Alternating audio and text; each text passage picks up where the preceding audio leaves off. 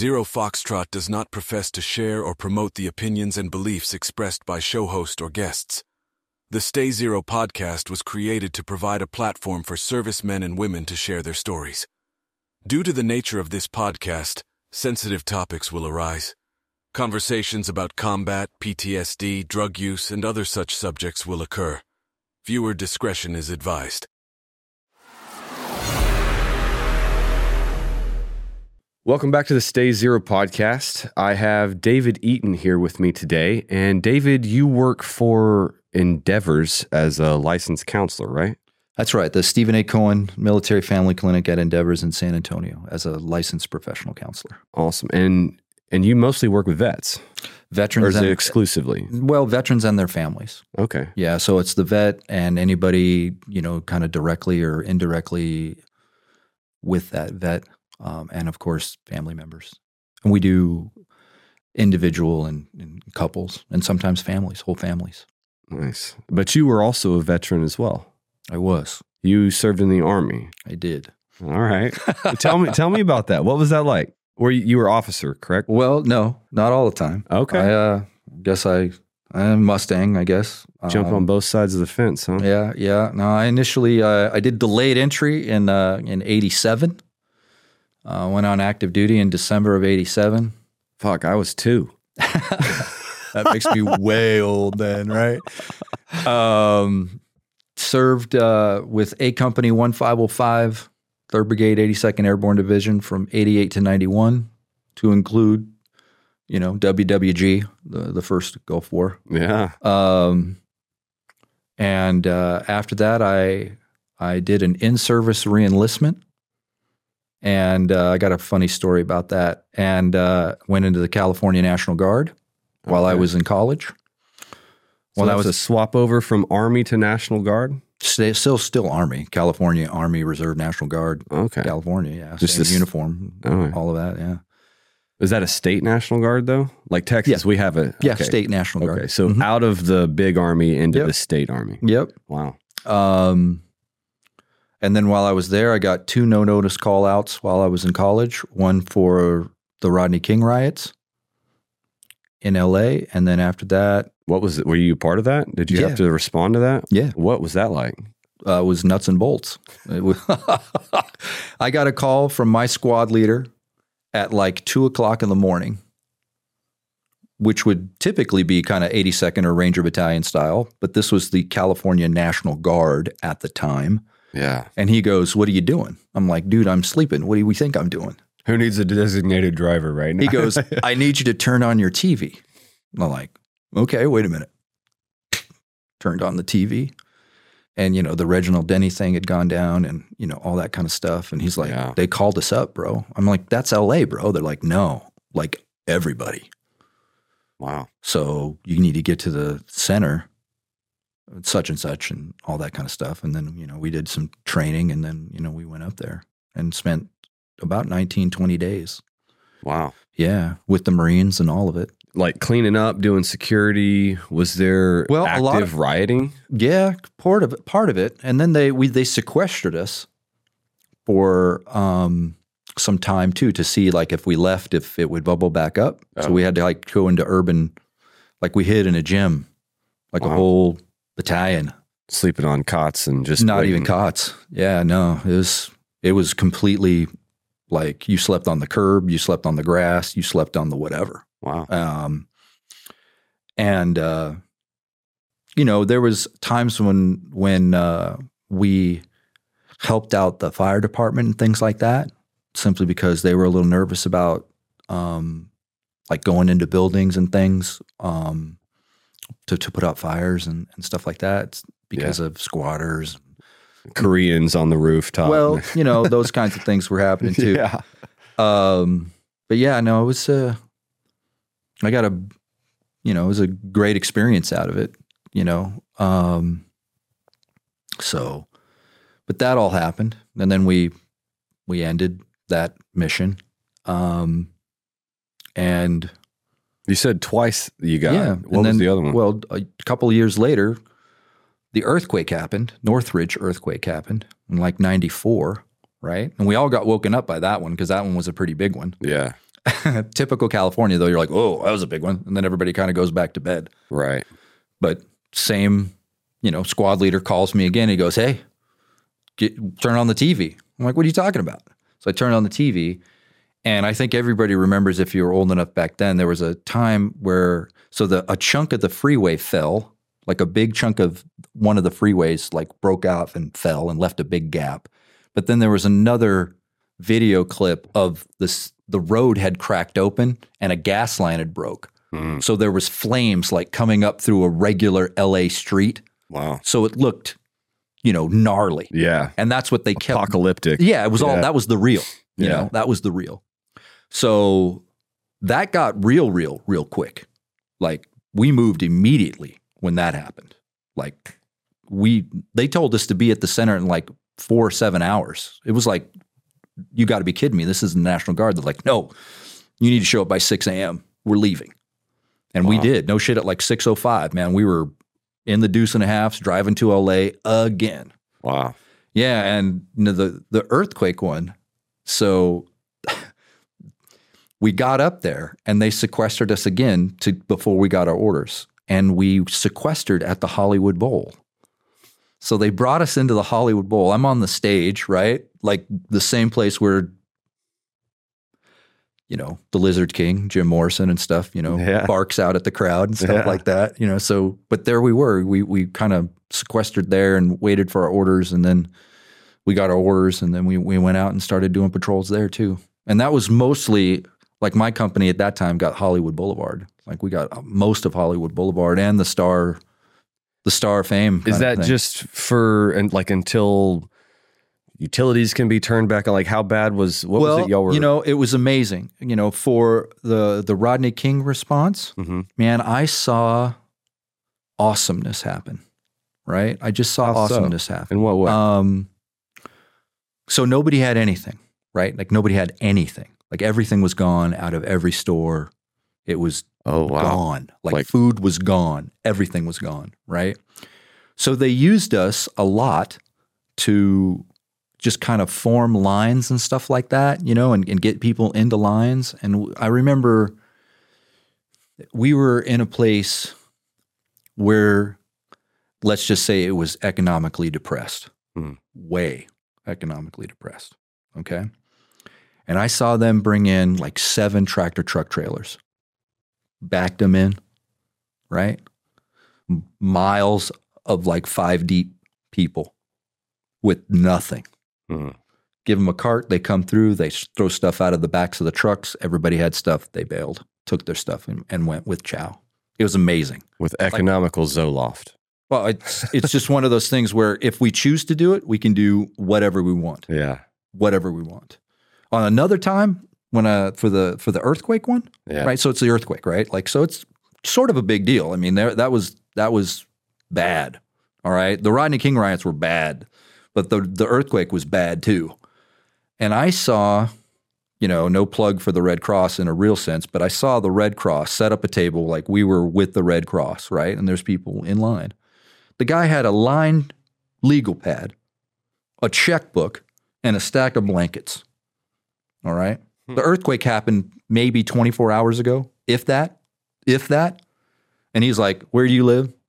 Okay. You're going to go to this hotel, take your blankets. Where do you live? Go to this hotel. All of it. Happening. Wow. Like right now. And I'm like, damn, I guess we can do what we want when we want to. Yeah. But when it's bad, we can do a lot of stuff.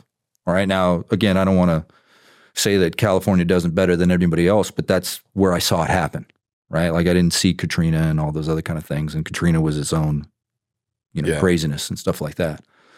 But when, the riots happened for that particular time, and then when the earthquake happened, I saw some pretty cool stuff, Do you think maybe there was less political red tape in I don't remember any political than we have now? Right. Well, I don't know. I mean, those districts are still the same districts and led by the same people now that they were then. That's probably true. Yeah. And there weren't any clashing of swords, and there wasn't any craziness about who's doing what or whatever. I mean, I had guys, Zach, dude, check it out. Like, you almost feel bad, right? Because like after the riots and we were hanging and doing our patrols and, the Marines were doing their stuff and all that kind of stuff. I mean, I had people thanking us for being there, like Los Angelitos saying thanks. Like, here's a teenager with a machine gun on their street and they're saying thanks for being here. Nice. Bringing us food, all kinds of stuff, man. So, I mean, it's amazing how well we come together. Dude, again, not to be cheesy, but I swear to Christ, whenever we want to do something, we can do it. Yeah. Like when it's real, like people don't hesitate. Like the way 9/11 united when the it's nation. real, nobody cares. Yeah. Boom, done. Everything's knocked out of the way. Everything gets done. Yeah. And nobody counts the cost. Nobody's taking the credit. Nobody's doing the whatever. Yeah. You just do it. I mean, the Marines were called out for Christ's sake. Yeah. Like real Marines, active Marines. Nobody said, no, it's posse combatant. Nobody said that. It was like, man, this is real, dude. Things got sideways. We need all hands on deck. And guess what happened? Pendleton unloaded. We unloaded. And we did the best we could. Why do you think that that didn't happen in Hawaii? I don't know. Dude, don't even know. I mean, I don't know. I don't ask those questions.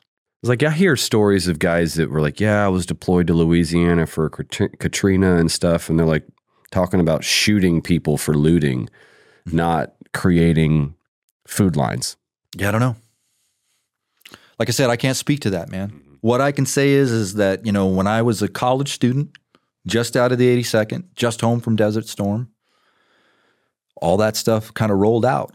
And I had the coolest first sergeant that you could ever ask for, a Vietnam dude from like the 3rd Herd, 173rd guy, All of us had just gotten out. All of us had just started college. All of us were like, first sergeant, we probably need to go and take some tests and not fail like all the classes that we're in and stuff like that. And he's like, we'll get it squared. And they did. The teachers at the colleges knew what was up. We took a deuce and a half back, got to our cars, drove to our tests and classes, got back in the car and redeployed. Wow. All under the blessing. And like I said, nobody fell back, at least, in our unit. It was one of those things where it was really cool. That is cool. Yeah. What was Desert Storm like? What'd you do there? I was, like I said, A Company 1505, 3rd Brigade, 82nd Airborne Division. So we were, the 325 bolted immediately, and then we bolted right behind the 325. So we all kind of landed with them in Saudi Arabia and formed the line in the sand and, all that horseshit that everybody talks about, and fell behind 7th Corps and did the sweep around to the left with 7th Corps and, ended up at... I don't know a whole lot about Desert Storm. Did you? It's that old, right? Like, damn, dude, you're wicked old. But yeah, Desert Storm. Just light fighters. We got into buses. Sometimes we got into trucks. Again, we followed the mechs on the left flank coming around. We ended up at Talil Airfield in Iraq. Yeah. Yep. And that was the end of our battle. Kind of a deal. We secured Talil Airfield. Kind of crazy shit that went on at Talil. Not real hard combat, but some crazy ass shit. And then from there, we fell back around to like the line where they did the peace negotiations, and that was where it got kind of bad, because that's a part that the war that nobody talks about. But I mean, during the peace negotiations, it got bad. The Iraqis were terrorizing people in their own towns and stuff like that. So it was gnarly. Why do you think they were doing that? I don't know. Because they helped us out. That's why. Okay. Yeah. No, so they were targeting anyone that they thought had helped Americans. Yeah, I think they're still doing that. Oh, definitely. I mean, there was a time when we took wherever we took the stuff. I don't even remember. But it was like really old school stuff, like a conventional force. We took over warehouses, like with mad guns, dude. Legions of the stuff. Cosmoline's still on them. Huge FNLs. I got pictures of it. Wow. Huge amounts of weapons, right? Uniforms, everything. The bosses at the time called up special forces. A special forces team rolled in, signed for them, and took them to the rebels. Like, really? Just like it's supposed to happen. Really? Like, yeah. Special Forces team came in, grabbed all the stuff, took it off. I mean, all those guys probably got slammed, but I mean, were those rebels fighting us or fighting the Iraqi they were army? fighting the Iraqis. Okay. Yeah. Wow. Because there was still some, there was support and stuff like that. Yeah. I mean, I don't know the whole story, but I mean, I was just Joe, loading trucks and stuff like that, And then I got told, I went to Special Forces, and then Special Forces took him to the kids that are still fighting. Wow. Yeah. And that place is still a mess. Still a mess. Still a mess. So you were in college, though. You were. That was undergrad stuff, So Okay. This is circa 91 to 96, right? Okay. Like the end of 91, the very end of 91 to 96. I went to San Diego State University, graduated undergrad there, was in ROTC. What did you go to school for? Just political science, Okay. military science, just college at the time. Yeah. Not the sharpest tool in the shed, certainly, the old Montgomery GI Bill, those kinds of things. So did that, got commissioned, and went right back on active duty and started doing all that. Was a lieutenant in Korea, was captain at of an infantry platoon? Oh, yeah. Okay. Yep. How was land 503rd. nav? Did you get through that okay? Rangers? Land nav. I was always pretty good at land nav. Just teasing. Yeah. never too lost in That's the the sauce. running joke. But Yeah. I mean, you were a Mustang first, so Yeah. we'll give you some credit there. So, I mean,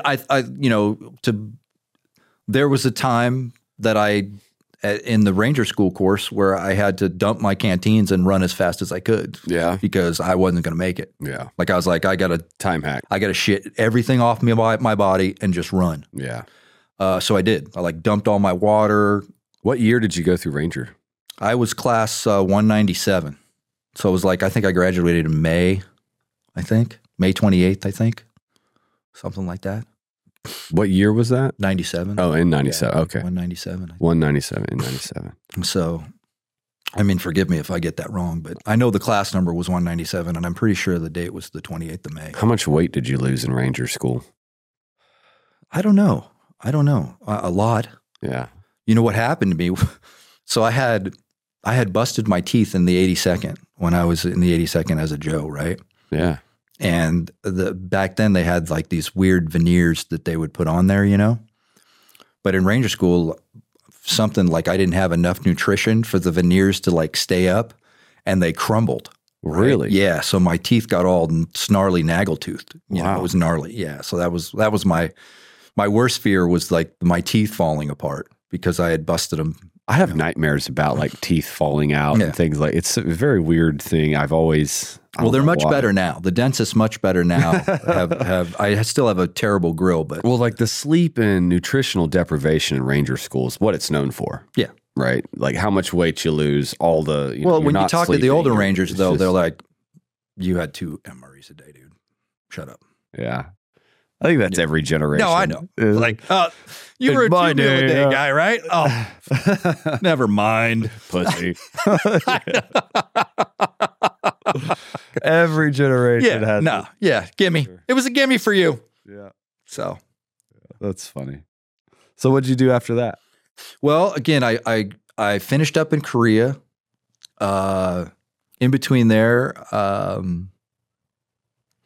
was making horrible mistakes and good moves and all those other kind of things, and ended up at Bragg after that.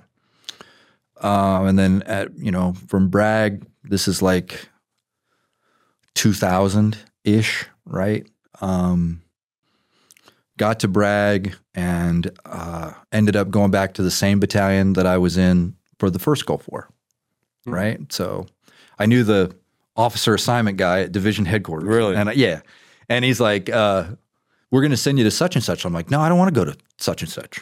He's like, well, what do you want to do? I said, I want to go back to the 505th. He's like, man, the command queue in the 505th is long, dude. You're going to be staff officer for forever. And I'm like, oh, man, that's... Why did you want to go home. back there? That's where I grew up, man. I grew up 88 to 91 at Fort Bragg. You can't, I mean, I don't know what the Marines do when they're either at Pendleton or Lejeune or anything like that. But when you're a Joe at Fort Bragg, when you're a Joe at Fort Bragg in the 80s, yeah, it was cray-cray. It was cray. We had so much fun. It was ridiculous. Really? Oh God. It was just humping and jumping and drinking and fooling around. And I mean, I don't know. People bust the 80 seconds chops all the time, and I get that. But we had a good time. We really did. And we trained hard, man. We did. We trained hard.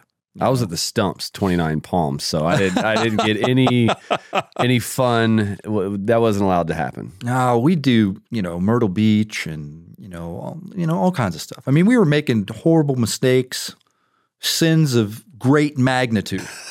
I mean, seriously, just great magnitude. Again, I don't, lucky every day, right? Though by the grace of God go I. But thank God for penicillin. Something, And I met the best group of guys ever, and we're still friends today.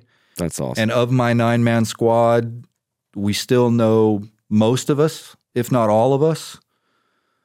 Some became special forces, contractors, some became officers, some became brigade and division sergeant majors, all kinds of stuff. I mean, it was for a clunky little squad in the 82nd that everybody likes to make fun of, it seemed like all of us did pretty good. And we're still in touch today. We do reunions every year in August. Nice. And we talk trash and drink Mad Dog 2020 again and all kinds of stuff.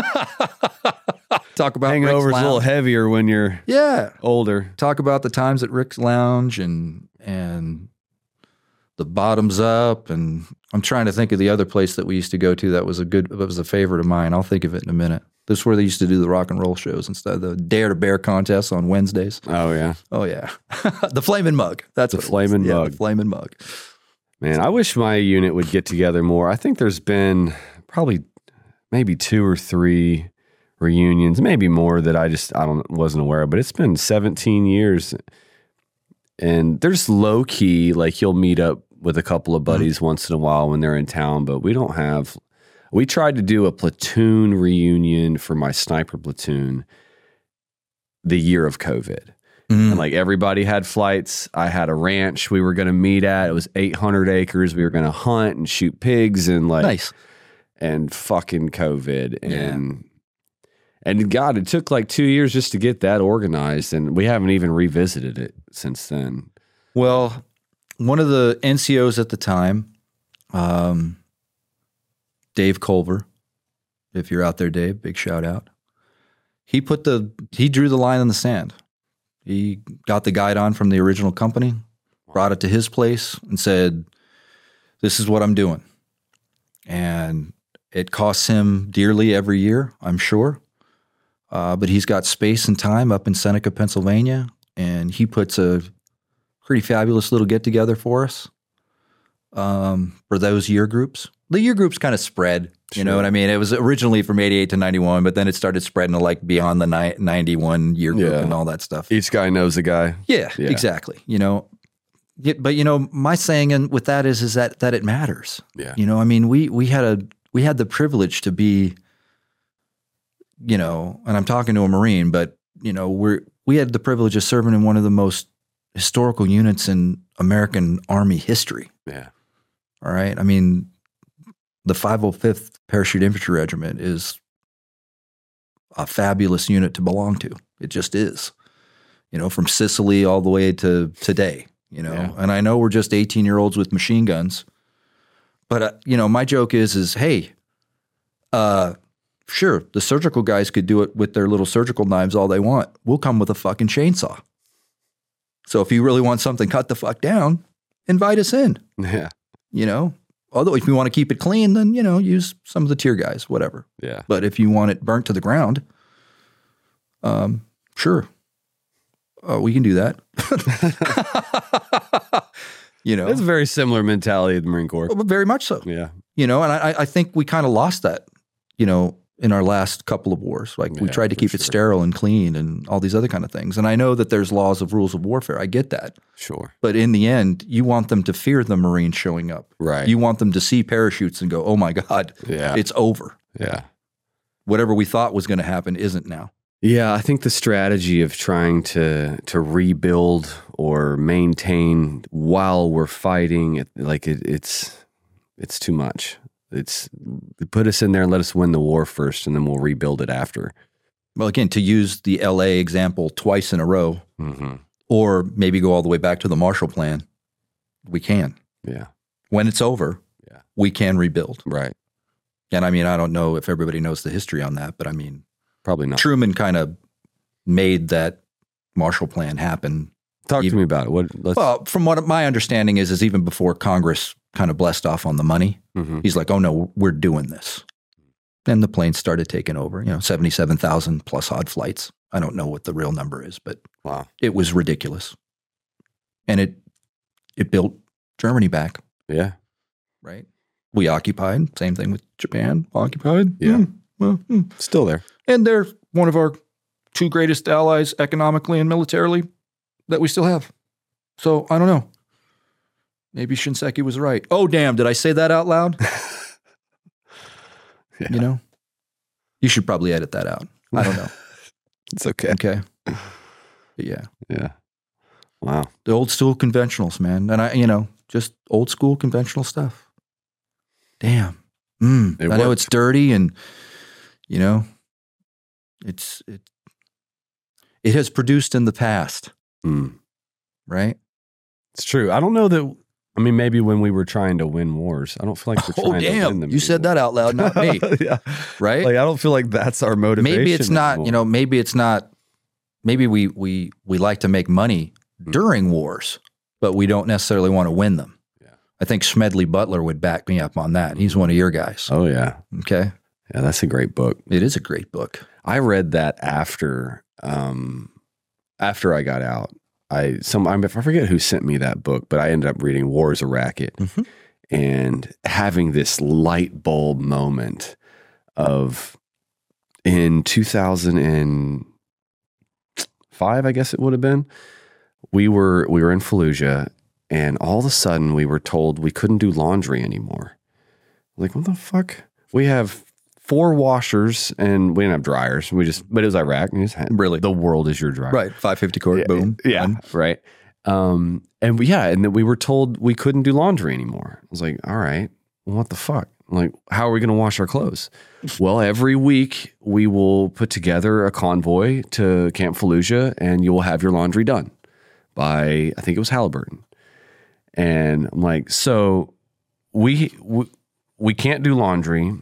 And now we all have to organize this convoy and risk our lives every week through Fallujah to go do laundry. I mean, I wasn't totally complaining because it gave me an opportunity to hit the PX, to make a phone call, to eat some real food. I was like, okay, like I appreciate those things, but this seems like a very unusual rule to come down with.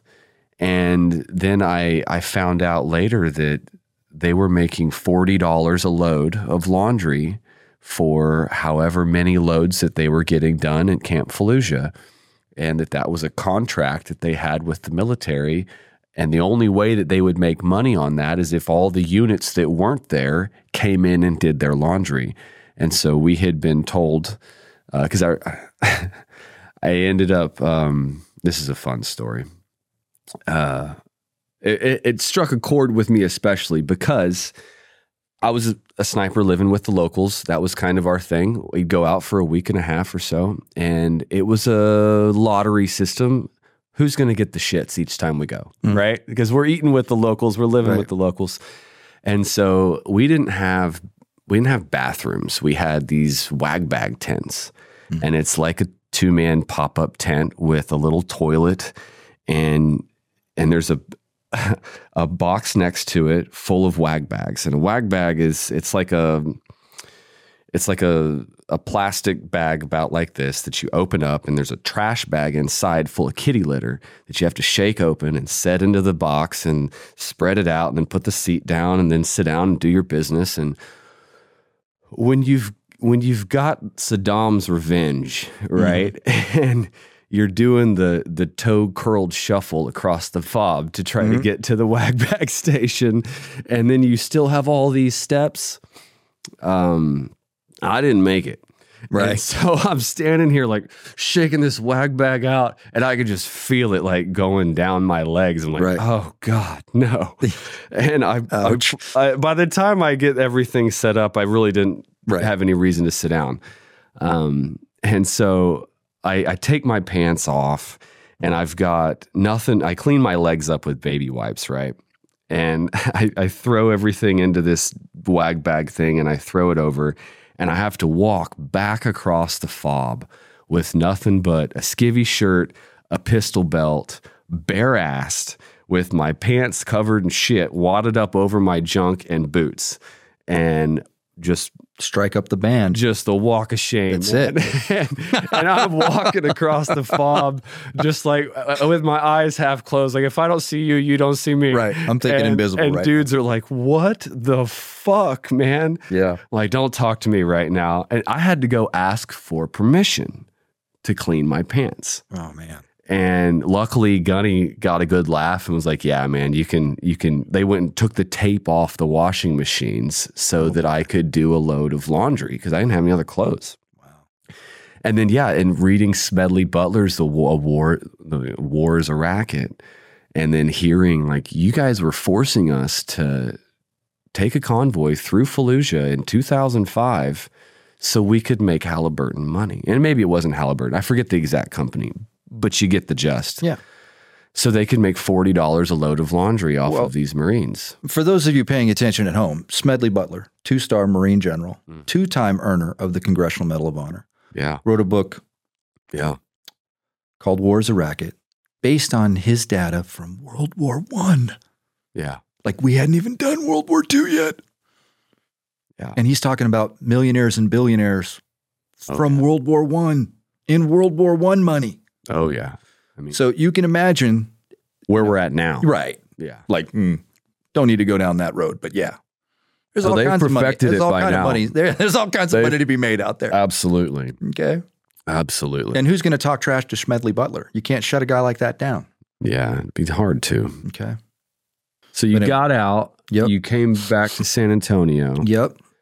And I was scared to death. 6 months? No, that's the joke, right? They said to take 6 months. And then the joke is, and this is when I help vets, I actually say, hey, look, I kind of walk this trail a little bit. So give me a second to kind of explain. But when you do sit down, we bought a home. We bought the last affordable home in San Antonio in 2019.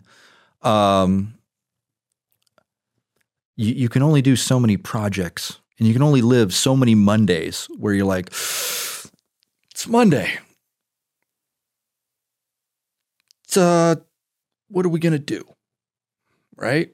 You know, and people think, well, you're going to go hunt, you're going to go fish, you're going to do a podcast, you're going to do whatever. I admire guys like you that have the acumen to actually create it.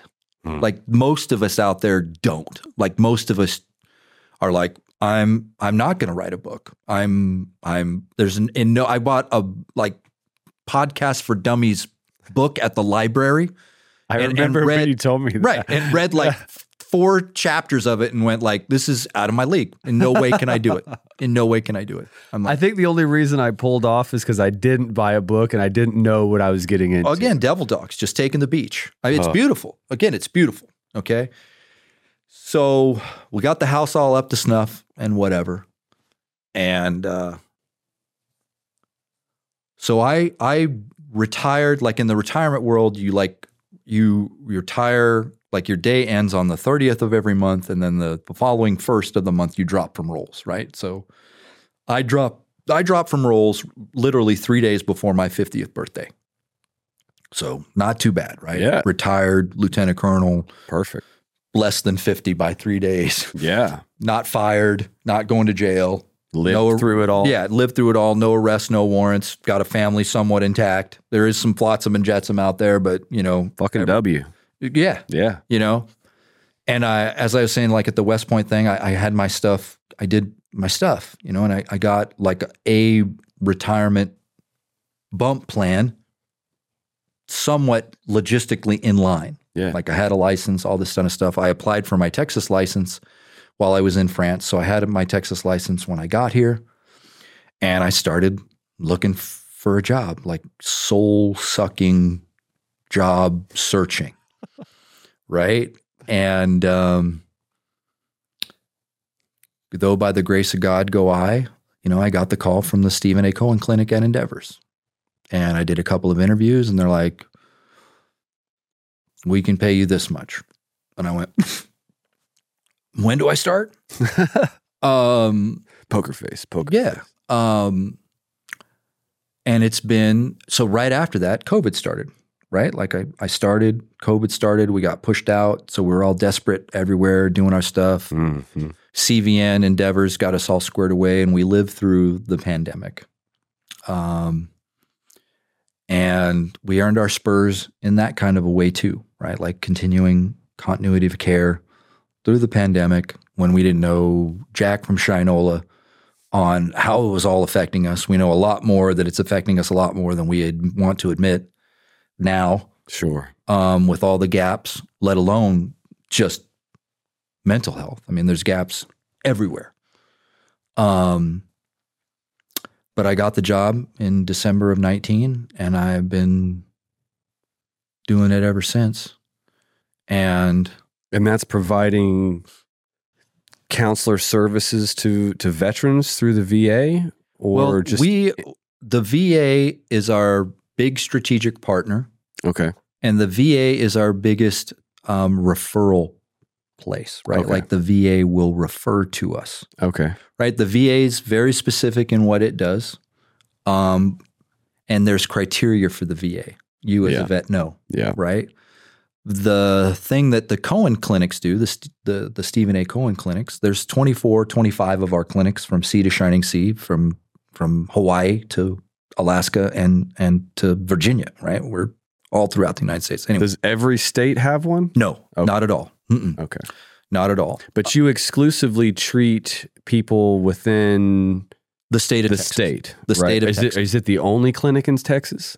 No. There's many. Well, there's 4. Okay. Killeen, El Paso, San Antonio, and Dallas. All right. Okay. But Texas is twice the size of Afghanistan.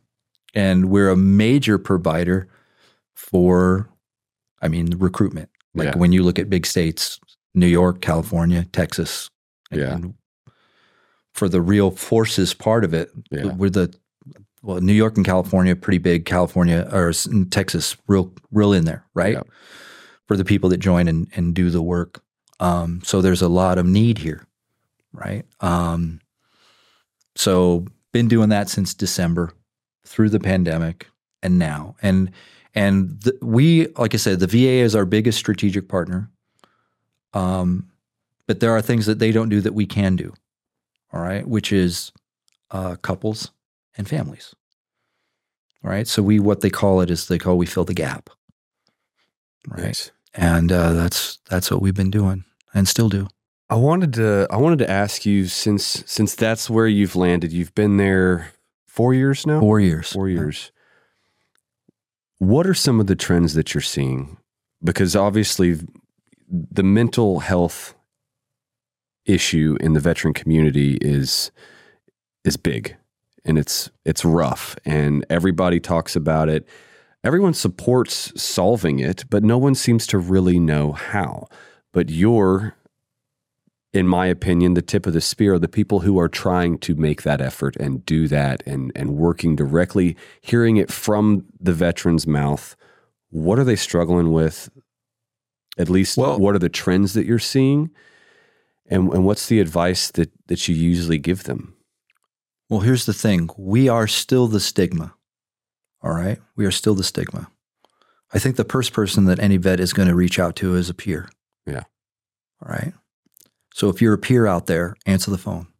Go to them. Do that. We are still the stigma because we're like a civilian version of behavioral mental health, right? Like, I'm not going to go to that. I'm not going to go talk to some jackass. No, not going to happen. Okay. I felt that way. I mean, my wife has asked me to do therapy before, and in my mind, I like picture some purple-haired woman on a couch that's going to just affirm everything my wife tells me that I do that's fucked up. And so, right. Like it doesn't instill like an excitement of like, oh, let's work through this. And it's funny. I became more open to that from a television show called Couples Therapy that we happened in New York. Yeah. Right. We just saw it on television. Yep. And I was like, oh, this is entertaining. Like these people airing out all their laundry. Yep. But most people, at least couples, I feel, kind of deal with a lot of the same issues.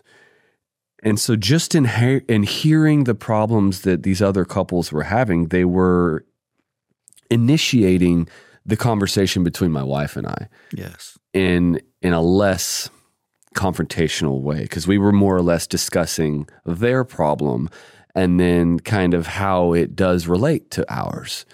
And so it really disarmed it a lot. And I'm glad to hear that there's someone like you with your background, with your perspective, because that's what I would be coming into it with, right? And most of the guys would be coming into it with and probably thinking the same shit that I was. Like, this is going to be someone who has no idea what I've been through that I can't relate to and might have some advice that could help me. Well, I watch my biases very closely. I do the best I can to stay away from me and have it all be about the current patient or client. Mm-hmm. All right. But I do, and there are other veteran clinicians at our shop as well too. But I'm able to kind of look at it, and I joke at it with my bosses. I'm like, hey, every time I look at whatever we do here, I may be a clinician, but I am one standard of deviation away from being a client. Mm. So I always look at it from a client's eyes. Every time I come to work, I'm like, would I come into this building? Yeah. If I was Joe that got hammered or hammered somebody or versions of the same, would I come to this building? And I answered that affirmatively all the time. I'm like, this is what I would want to do. And I think that's, I was told by one of my sergeant major mentors, right? Because we always bust sergeant majors, at least in the Army, about the grass, right? Like, stay off my goddamn grass, all that kind of stuff. Yeah. But he finally put it into context, and this is where I'm kind of going with what you were saying as far as perspective. He kind of put grass into concept with me. He's like, you're proud of the unit, right? I'm like, yeah, I'm proud of the unit. He goes, the grass is one of the first ambassadors to this unit. The first thing anybody sees about our unit is this grass. So why would you jack up my grass? It's speaking for you right now. Do you want it to be a bucket of trash? No. I want it to be mowed and look good, right? Because we have you guys look good. You guys are, back in the days when we used to wear starts and spits and high and tights and all that stuff. Do you think that metaphor carries over to the civilian veteran community and how well that they maintain their appearance, their physical health, I am of the opinion now, because of what I learned and what was taught to me, is that if you're not paying attention to the small stuff, I'm not going to trust you with the big stuff. So don't yell at me and say, I can put my hands in my pockets and I can still fight. No, the mentality once you get into the greater positioning of decision-making is if they're not paying attention to the small stuff, they're not going to pay attention to the big stuff. Yeah. Maybe that's because I'm a field grade brainwashed or lobotomized now or whatever. But I saw the attention to detail that our NCOs demanded in our soldiers transition into appropriate warfighting. Mm-hmm. Restriction, discretion, accuracy, respect, all those things that aren't just bullets and buildings and all that stuff. Yeah. You need all that stuff. I mean, it's like I think it was General Krulak that said, we're in a 3-block war. And 1 block you could be doing this, 1 block you could be doing this, 1 block you could be doing this. Not that I think we should fight wars like that, but that's what it was for us. Sure. And like I said, that kind of, again, I was the specialist that would bitch.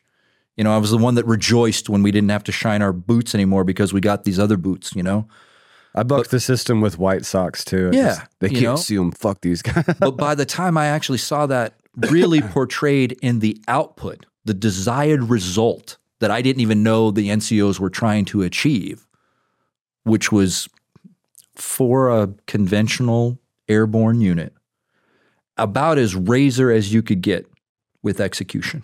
Hmm. About as razor as you could get. because we pay attention to the small stuff and the big stuff. I mean, we make mistakes, sure, but it has to start somewhere. Yeah. So that part of me changed over my career, you know? Your perspective grew, right? Yeah. Well, and then the way other people view us as military and as veterans, you know, I think part of the burden that veterans carry is that veterans have gotten a lot of visibility over the war on terror. And I don't know if I like all of that or not. Like, I don't like the commercialization of veterans. I don't like that. I know that there's a monetary value in veterans sometimes. And you need to be a veteran-owned, veteran this and veteran that, and discount this and discount that. I don't know how I feel about all that stuff. Yeah. Because it just makes everything more and more visible. And I think it's almost overcompensating for what happened potentially during the Vietnam era. And I think sometimes that impacts veterans in need or veterans that are reframing themselves. It puts them in a kind of a funky spot.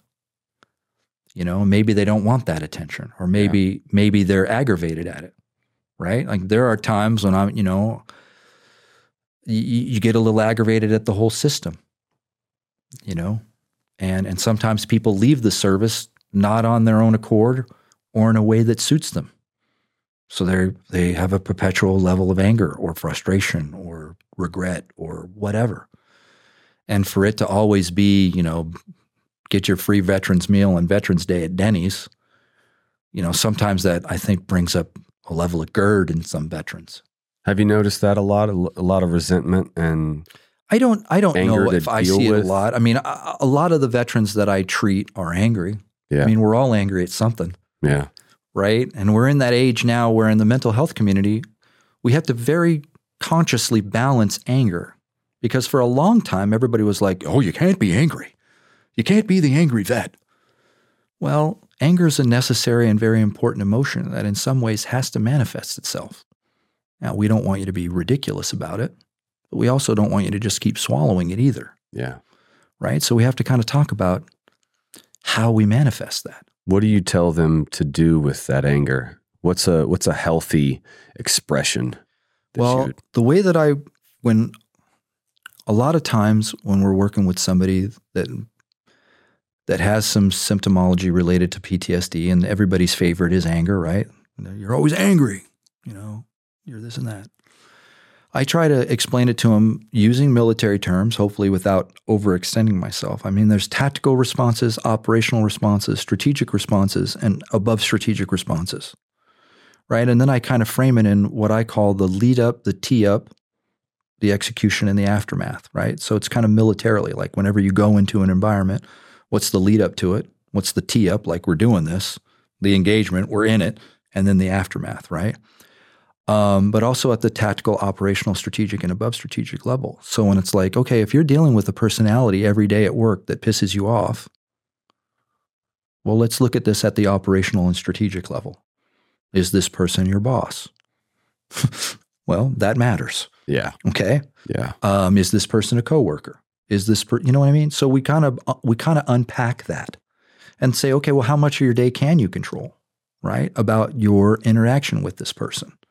Because everybody can't do everything to get everybody off their grinding gears, right? Somebody's going to grind our gears. Mm-hmm. What I try to say is don't let what you've been or what you've experienced be grease for you to always go down that anger path. We have to find a different path for you. And part of that is reframing what we get mad at. Like, why are we allowing this to make us mad? Mm-hmm. Is this within our station, right? Or is this just something that if we choose, which is what I try to kind of incorporate at the tactical and operational level of thought, we have a lot of choice with this. Like, I can choose to have this person not piss me off. I'm allowing this person to make me mad, and that's a choice that I'm making, right? It's like, so when I work with couples, right? I go, hey, if somebody calls you an asshole from across the stadium, how much does that impact you? And most go, well, it doesn't, because I don't know that person and they're across the way. Well, when your spouse calls you an asshole, how much does that impact you? Deeply. Okay. Well, now we kind of understand the level of kind of what our 3-foot circle is, right? Like our spouse is in our 3-foot circle and what they say matters and it impacts us. Well, why are we giving that level of impact to everybody? We don't have to do that. It can happen sometimes, and it's wrapped up in pride, machismo, whatever words, warrior things. Sure. But I can't, this is Austin, but we live in San Antonio, and Austin's a little bit different. But in San Antonio, there are 2 things that everybody brings up to me regarding anger, and that is lines at HEB and merging on the freeway. Yeah. Okay. I would say traffic. That Yep. one's that got to be in. All right. Those are just 2. And we start it from that. Like, hey, you know what? We're not going to stop people from going to HEB. You probably need to go to HEB. At some point, we got to eat. HEB is one of the major options here. We got to figure this out. Yeah. All right. Same thing with the merge. And I still joke with the merge. I'm like, I don't know why San Antonioans are the way they are with the merge, but I now take it upon myself to earn the merge and not deal with it. Yeah. I just do that. But that's me. You got to do you. Emotional discipline has become a mantra for me in the last couple of months because I struggle with it as well. Mm-hmm.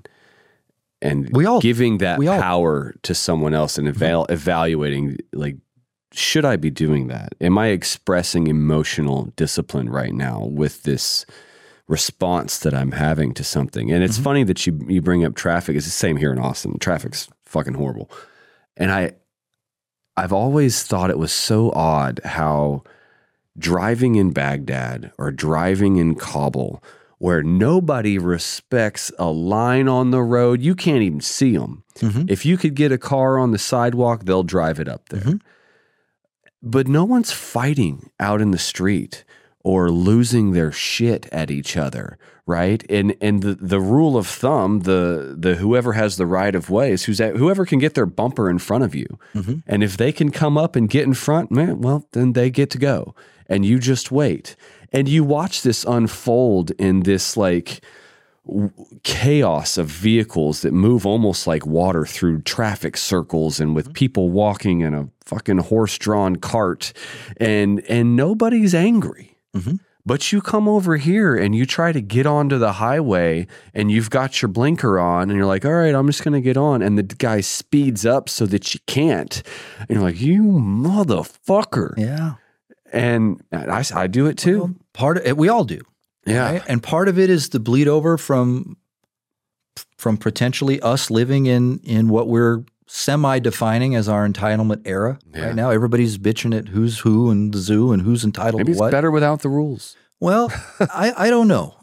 I think when we choose to get angry about it, when some of the keywords and phrases that I use when I know somebody's struggling with anger, and myself now, right? Like I give myself advice, right? What am I trying to achieve with my anger? What's my end state? Right? So again, I'm bringing it back to NATO planning, basically. I'm stealing from NATO planning. What is our desired and agreed upon end state? If anger is impacting my desired end state, well, then that's not the tool I should be using. Right? Now, we're in an era where emotions from sea to shining sea on the planet have taken a greater front seat than they have in the past. Now, I can't speak to if that's a great thing or not a great thing, but we're allowing emotion sometimes to trump a lot of things. Yeah. Facts, reality, all kinds of stuff, all right? But we're moving through that, and it's going to take time to figure out what that is, okay? But specifically with anger, is this impacting my desired end state? All right? And is this something that, the joke that I tell some folks, and it's not necessarily a joke. I wanted to kind of think about it, but I use movie quotes and I use rock and roll music and stuff like that because most of the stuff that we deal with has been sung about by the muses for more than 50 years. I mean, none of this stuff is new per se, but I use like Marvel movies sometimes, right? Like with anger. There's a part where Thanos is telling one of the Avengers something, right? The Avengers, she says to Thanos, 50 years ago, and I'm paraphrasing because I don't know the exact quote, 50 years ago or 20 years ago, you killed my parents and ruined my life. To which Thanos, being Thanos, says, I don't even know you. So let that sink in. Some of the people that you're giving this power to don't even know you. Yeah. And anger only affects us. The cortisol that you're building, the blood pressure that you're boiling. Yeah. We got to work on that. And I'm not saying stuff it all away or nothing's worth being angry about. All I'm saying is if we are getting angry, to what are we trying to achieve? And if it's, I'm Gumby, damn it, need to listen to me, well, that might not be enough. Or it might not be in context enough. I'm using SNL. You remember the SNL skit, Gumby? Yeah. All right, I'm Gumby, damn it. Well, sometimes that doesn't necessarily work. Yeah. Or it ruins your legitimacy in the first place. Like, so what if you're Gumby, bro? You know what I mean? Yeah. And don't expose yourself to that if you don't have to. So, but I wanted to get back to the thing that you originally asked me, if you don't mind. No. The reaching out thing, like with the Cohen clinics and with Endeavors, we take very seriously veteran suicide, which you kind of alluded to. All right.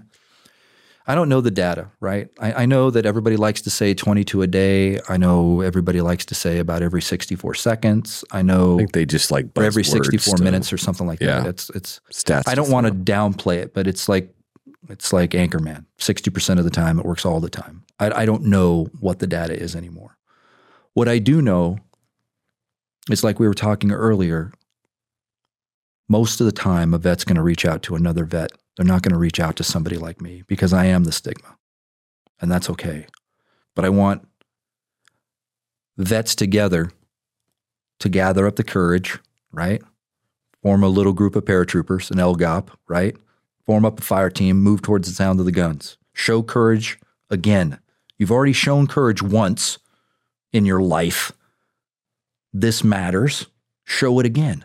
And do it as a buddy team. Do it as a fire team. Do it as an infantry squad. Don't care. Call somebody. If you can't call somebody, listen to somebody.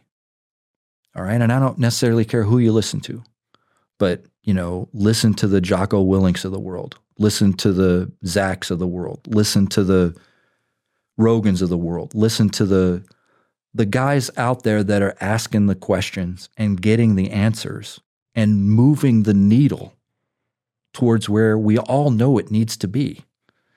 All right? And with vets getting past the stigma, they're going to have to execute it themselves, but hopefully with a buddy and through other influencers, right? The Goggins is telling them to get up and do it. The Rogans telling them, hey, ask the hard questions. The Willinks telling them to slow down, think it through, focus. All those things, although they're media and not necessarily physical like you and I here, they can be very instrumental, very instrumental, and start a line of thought and inevitably start the reach out, the first flare, right? Like, I'm popping a flare on this. Yeah. And then if you're the guy out there that sees the flare, answer it. I know it's scary. I know it's scary. It's scary for a clinician, but just answer it and then take it from there. Follow your gut. Follow your gut on that. All right. And then if you need to, make sure that we know what we need to know as far as the Veterans Hotline, local clinics, a buddy that knows a buddy, somebody that's been treated before, have them give us a call. And then we'll take it from there. But that first touch is likely going to be peer-to-peer. And don't let them kid you. There's a myth out there that says suicide can't be stopped. That's a myth. You can stop suicide. You can, but it's hard, and it takes attention to detail, and then it takes commitment. And I know there's people out there that say, hey, if I wanted to do it, I'd just do it. Sure. I don't doubt that. But if we're trying to do this as a unit together, we are better together, right? Another thing, NATO. We are better together. Reach out to your teammates, former teammates, answer the call, even even though you know it might be a bad call to take initially. It's likely that you're performing mental health CPR and saving a life.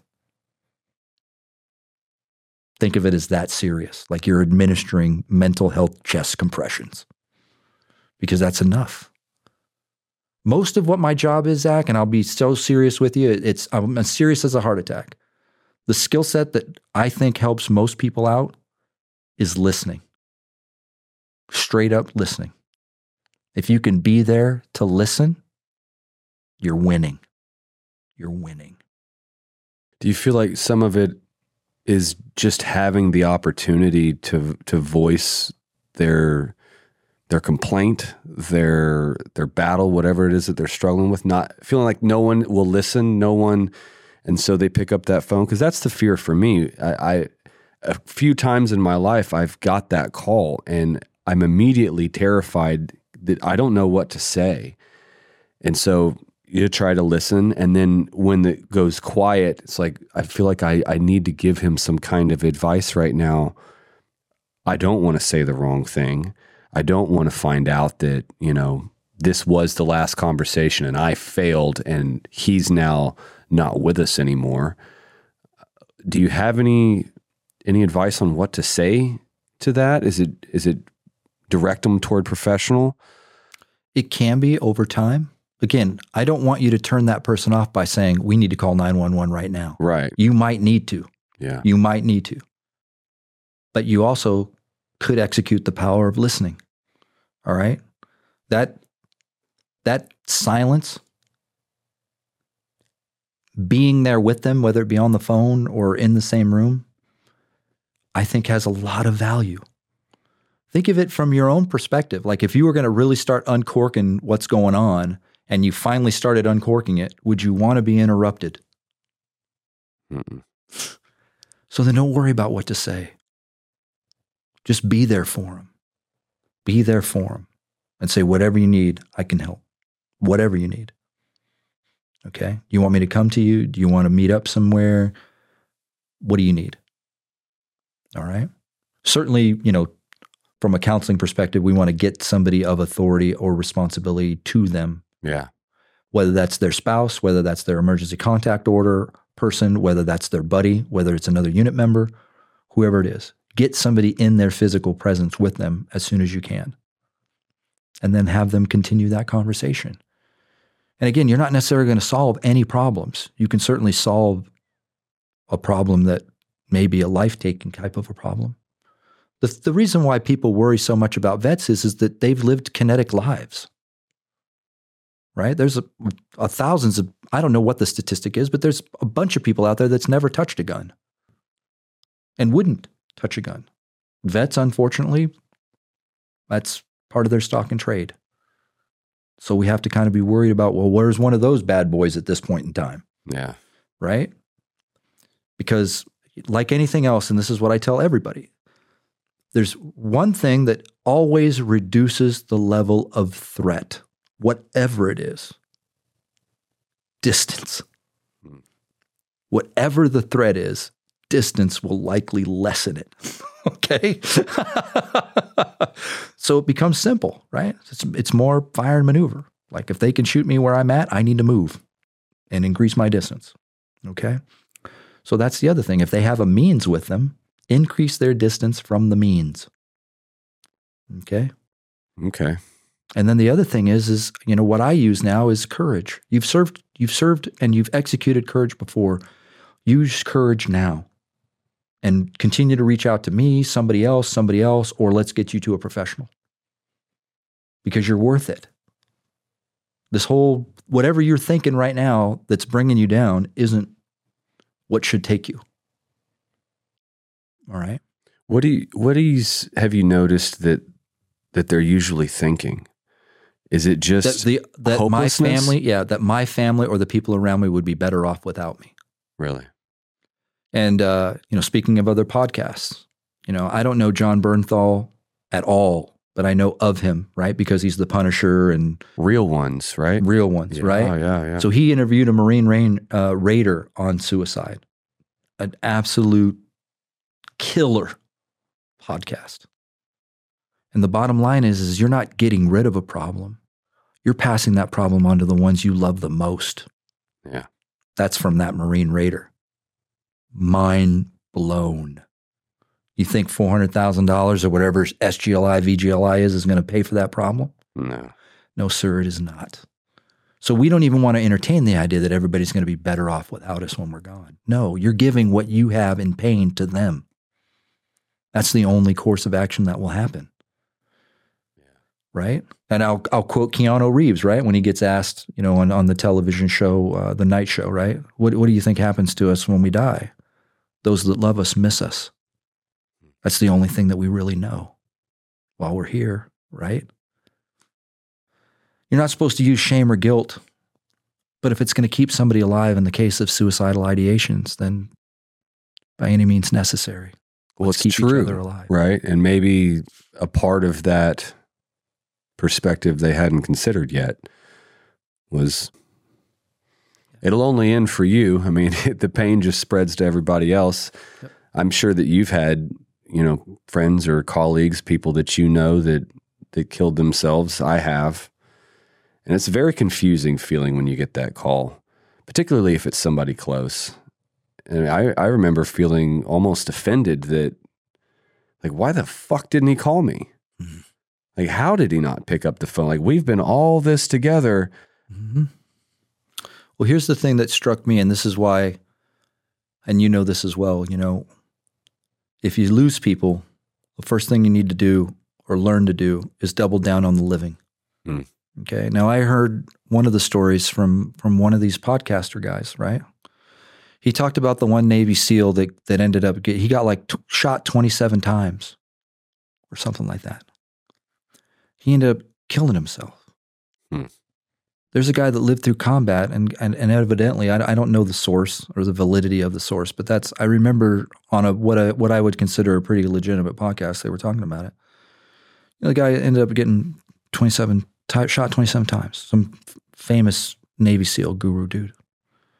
And evidently I heard later on that he ended up taking his own life. I don't know if that's true or not, but just the thought of that's the level of gravity that you need to put into somebody taking their own life. Like, here's a guy that lived through countless missions, got wounded, I think, in one engagement that many times, right?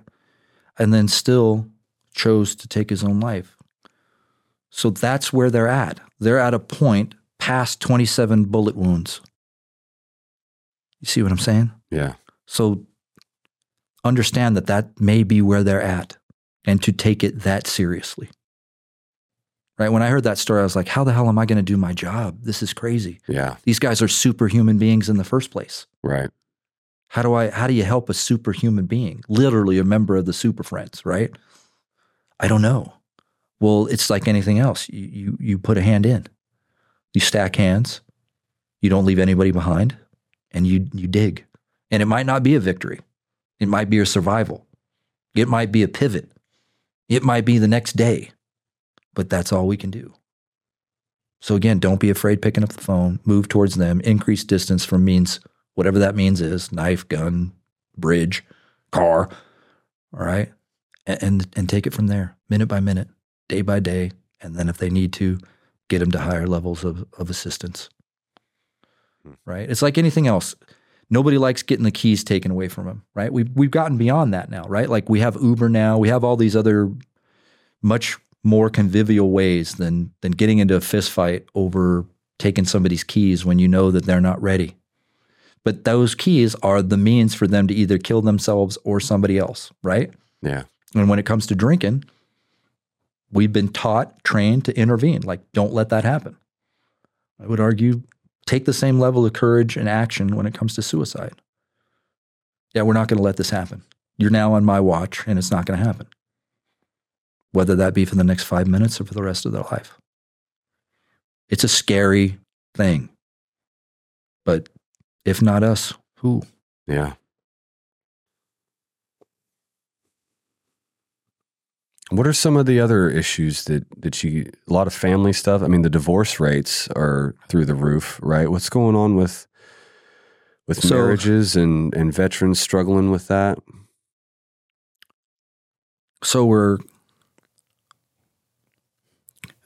I hate to show my bias on this, but our civilian counterparts don't necessarily really know what it means to be a military family and to have the moves happen, the deployments happen, the children's shifts happen, the schools change, the countries change, the whole thing.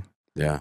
All right. Maybe some do, but I would argue most are not exposed to that level of op tempo when it comes to family change, physical change, like 29 Palms. Well, now we're going to Japan, or now we're going to Lily. Yeah, Lil. Yeah.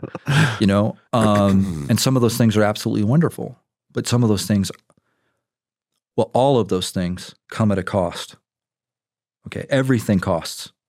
Everything. Even the best assignment in the world costs. A new rank costs. A raise costs. A new skill set costs. All of it. And military families usually do pretty good, but sometimes it can get too much. And then sometimes when it's all over, they don't even know who each other is anymore. Mm-hmm. And that can be problematic because they've been on survival mode. Like, you know, we're going to live through this next deployment and then we're going to go to Disneyland, or we're going to, you know, whatever they're doing to keep themselves together. They finally maybe get to a point now where they're either out or freshly repositioned in society. And by that, I mean, I think we're all in transition. I think we're all in transition, whether you served from boot camp or 20 plus years. I think the level of involvement for the individual can be lifetime as far as transitioning goes. Yeah.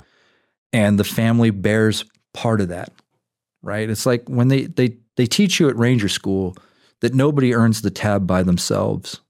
So you better understand that coming in, and we're gonna watch for that, right? But it's the kind of the same way with serving. You're not an individual person, whoever you are, serving. Your whole family in some way is serving. Even though, you know, our civilian counterparts think, you know, that we're well-protected guard dogs and have all kinds of safety nets and things like that. Yeah, we do, certainly. But there's so much strain on a lot of other things that they do end up in my office on occasion. And we're talking about, for the most part, mismanaged expectations, which lends to a communication kind of a breakdown. Like, what are we not meeting for each other anymore? I heard a quote one time that was, an uncommunicated expectation is a premeditated resentment, or something like that. I mean, it can be. Yeah. But it's like, if you don't tell me that you need this thing, then you might as well be planning to resent me if I don't do it. Well, you know, part of that, it goes against societal perception that we grow people up sometimes thinking that there is going to be that soulmate, or that person that's going to finish their sentences, or that person that's going to, I don't know. As a therapist, I want to throw up in my mouth when I hear people say that, right? Like, soulmate, we're still going for that? You know, the best relationship people in the world, the ones like John Gottman, the ones like Brene Brown, the ones that Esther Perel, the ones that have 50 years in the business. Relationships are work. Adulting is hard. Adulting with another adult is harder. Adulting with another adult and creating human makes it even harder. Yeah. And it takes communication. And sometimes what you feel like you're doing is you almost feel like you're I mean, you ask the client to say, hey, we got to slow this down, because in no way is mind reading working. Well, we've been together. We should be able to. No, you shouldn't. You're two independent people. You probably vote differently, but you might not even discuss that with each other. You see what I'm saying? So, I mean, give yourselves a break. Yeah. You know, you've had human together. You can get through this.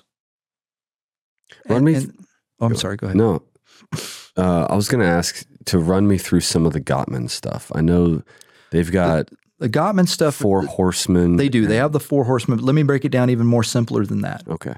I think John would be okay with me saying if I'm going to barrel down the whole Gottman therapy approach to one word, it would be friendship. And I'm stealing from him at this point, right? The next secret sauce is repairs. Gottman wouldn't say don't argue. He'd say argue. Adults argue. You would want adults to have varying viewpoints, right? And then as we say, we have a conversation, discussion, argument, fight, blowout. It's like levels of warfare, right? We want argument to happen. We want 2 adults to be able to go into a conversation and have a viewpoint that may differ from their partner or anybody else for that matter on planet Earth, but not necessarily lose their minds, get over angry, and allow it to process itself, to allow the conversation to happen. But if you're in a spousal or a significant other relationship and you take it from argument into fight and blowout, well, the Gottmans would say, well, then what's your repair process? How do you rebid back to each other, right? And sometimes in couples therapy, we work on couples that have that fight and they don't talk to each other for a week. And we try to narrow that down to about 20 minutes because why waste a week?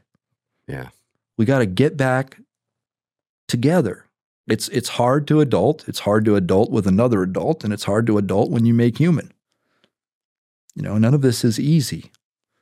So sometimes it's hard to calm down in 20 minutes. I mean, It is. But again, here's the thing. Another joke, right? Like, would you argue that bad over the same issue with a coworker at work? It's funny a lot of times, like our coworkers or strangers on the street will get so much more grace from us. Dude, there's the point. Than our spouse. You got it. You just nailed it. Why do we give other people so much more grace than the people that are our fellow parent or our buddy or our life mate or whatever word we want to put there? We give each other so less of a grace than we do everybody else. Yeah. And that's one thing that I try to remind couples, whatever couple relationship that they're in. Give the couple person the best of grace. Yeah. But no. That's a shoulda, coulda, woulda, right? And that goes back up to Albert Ellis and the Institute in New York and all that other kind of stuff. Everybody gets busted when you start shoulda, coulda, woulda-ing. How do you help couples get through the habits that they've built? Because just like, how do you repair? Like, how do you argue? How do you work through? I think couples can create a habit of this is how we've argued in the past. So this is where the blow up gets sent. Right. And so now we're not going to speak we're going to stonewall, right? Which is part of the 4 horsemen. We're going to get there. Yeah. Sure. And so how do you help them reset to break that habit and build a new one? Well, I first talk about things like the book Atomic Habits or a podcast from NPR on Atomic Habits. Okay.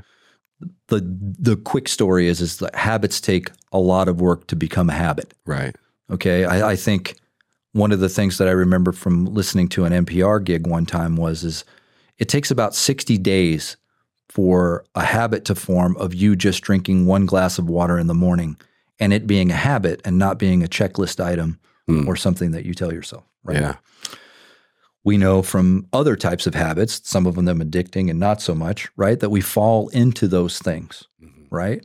Communication, I believe, is the same way. We fall into communicative patterns, not unlike how we communicate online with each other. The sin, I'll use the word sin, right, is we listen to other people for the sheer purpose of inserting our bumper sticker, our hashtag, our talking point. Or gotcha. Yeah. When we should be listening to the other person, I'm using should. When I ask people, maybe we should listen to try and learn from that person. I know it sounds ridiculous in today's day and age, right? But even a spouse that you've been with for X amount of years or even decades, why would you think that you've lost the ability to learn from that person after so many years? They're living and growing and changing just like you are. And of course, you can learn from them. But we've gotten ourselves in this era of communication above the strategic level down to individuals and couples where we don't listen like that anymore, right? I've had a person tell me in session, hey, I'm nervous about I'm having conversations with other people now because I don't know where it's going. Well, that's where conversations are supposed to be. We're not supposed to know where they're going. Yeah. We're supposed to have dialogue with each other and potentially learn and grow and earn respect and exchange ideas, and maybe not necessarily agree on any of them, maybe agree on one or two. But for Christ's sakes, let's not be too scared of it.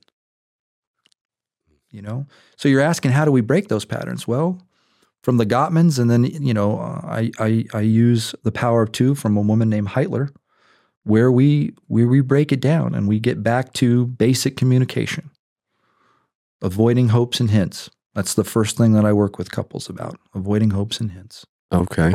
Which is, hey, say it out loud. Yeah. It's not that you've fallen from grace. It's just that you've fallen out of habit. And this is what we need to get back to. And the Gottmans would say, work your way towards a date night, right? Like go into a date night with no expectations at all. Like, how do you talk to a person when you're on a date with a person? It's a hell of a lot different than you're like, we're out to dinner. Yeah. And I know the young people still go out on dates and both have their phones out and stuff like that. But I'm thinking they're still a little bit more present than sometimes the lack of grace that we give our partners. And again, the listening, number one thing, being present, focused, undistracted. Man, now we're getting into the hard territory. Yeah, how do you balance that with all the distractions now? Simon Sinek would say, put the phone down. Yeah. Leave it away. And don't put the phone down upside down and think, I'm giving you a respectful gesture by facing my phone upside down so I can't see it. No, that's not respectful at all. Put the phone away. Don't have the phone at all. Be there. And I know it's hard. It's hard to ask these young people to do that. It's hard to ask Generation X. It's hard to ask some boomers. But that's, I think, at least the start.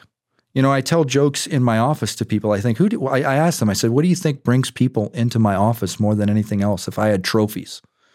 Like if there were trophies in here in my office, which one would be the biggest one? Would it be infidelity?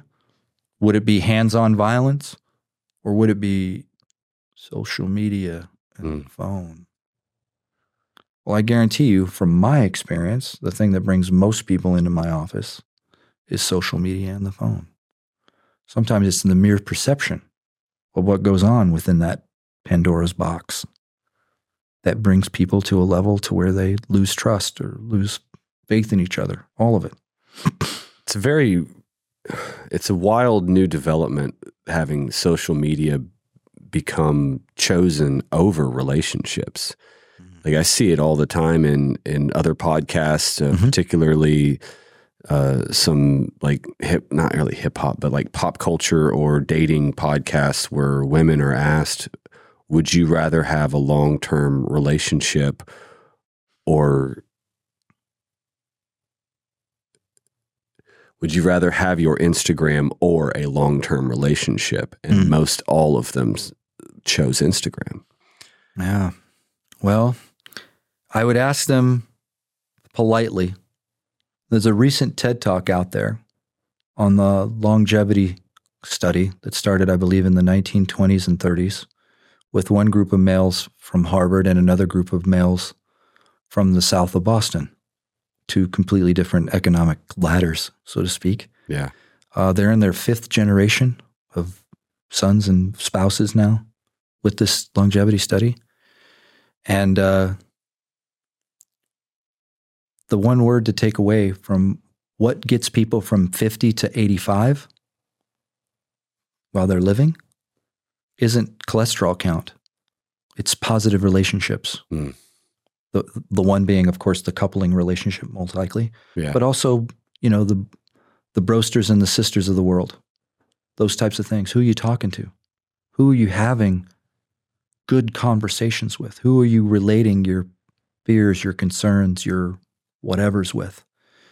The study, who I'm going to believe, because it was on TED, pretty reasonable source, says that it's the relationships and how you communicate with people, and who you have to be able to talk with and share with. Right? The Gottmans would say, as would Esther Perel and certainly Brene Brown, it's a sharing. All right. There's a joke, and I don't want to sound too sacrilegious, but let me tell you the joke. Right? So I don't know who believes what, don't really care, right? But there's a story out there that said there was this one dude that had everything that he wanted, in charge of the earth and animals and everything, and could do what he wanted to with naming them, hanging out, do whatever. A couple days after that, he said, hey, kind of bored. And they took a rib and got him a partner. So we went from having everything, being able to do anything we wanted, to within a couple of days asking the all-knowing, hey, it's kind of bored down here. Not really. I mean, what's up? So to share, the first of human conditions. Yeah. Okay. To share. Now, is that job security for couples therapists? Certainly. Right? But it's kind of funny how that story's told. Well, I mean, it rings true in so many, like you say that, and I think back to, would you rather take a trip, a road trip around the world or around the country by yourself or with your best friend? Or the naked and afraid thing. My partner left on day 4. I did 17 days alone, and I remember distinctly feeling how bad this sucks to not have anyone to share it with. I got out and had no one to pick up the phone and call to share that understood that experience with me. It was all mine, and it had almost a sadness to it that There you go. I didn't expect. Well, the way that I tell that story, and I hope I'm not, too anti-religion or anything like that, but there is a sadness to it, isn't there? Everything in the world? Yeah, not enough. I got to share this with somebody. Yeah. And then I follow that story. And then she ruins it all. Well, no. I don't say it like that. The way that I tell the story is, hey, you mean this apple? Yeah. Right? Like, who's going to think that wasn't in the forecast anyway? Right. We're supposed to be in strife. Our first conscious decision was to go against everything we were told. Yeah. We are human. It happens that way. And they were shield to shield against the world after that, right? Yeah. I mean, if we bite off on that story, Right. who would want it any different, right? I mean, anybody listen to Bon Jovi? I don't know. Sounds pretty cool now, right? I mean, everybody kind of wants that kind of experience. At least we used to. I agree with you on this relationship thing. I've had a young person tell me that they've been in 3 relationships. Really? And then when I dig a little deeper, none of which have been in the same physical space. All through the phone. Wow. They consider those relationships. Some of the young ones do. To a Generation Xer, that's sad. Yeah. It breaks my heart. Like, no, wait, man, you need to go do some real stuff with a human being. Right. Make mistakes. Get your parents angry at you. Live through some problems. I feel like the social intelligence level of our society is diminishing. I don't know if I can speak to that. I think there's a joke out there, and I think I read it somewhere, and I couldn't pull the source, so I can't. But, you're never going to make it, said Aristotle to Plato, or vice versa, whoever was born before. I don't even remember now.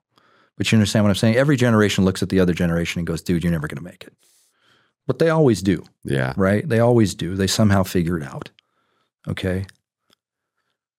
But again, going back to the sadness, that's really what I felt. I mean, I was like, man, dude, you got to, I don't know what to tell you on that. There's so much more life out there that you need, or you ought, or maybe you can muster to get exposed to.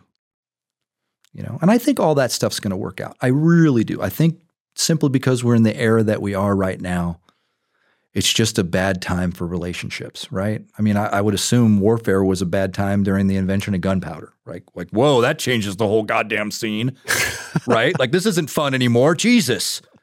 Well, we're at that point with relationships. Well, this isn't fun anymore. Yeah. Well, warfare found a way. Yeah. Well, guaranteed relationships are going to find a way. It's just right now we're all skewed because, we think we're all part of the 4% or we're 9s and 10s when we're 4s and 5s or all these other kind of things that are jacking up our expectations, which is what I missed. Well, there's a lot of really interesting things interfering with relationships. The access to talk to people, these apps, dating apps, where I didn't have that shit as a kid. Here's the thing that I asked people. I had to write an awkward note and like find her in the hall or slip it in her locker. Kick and it hope with a she didn't- football, right? Yeah, right. Exactly.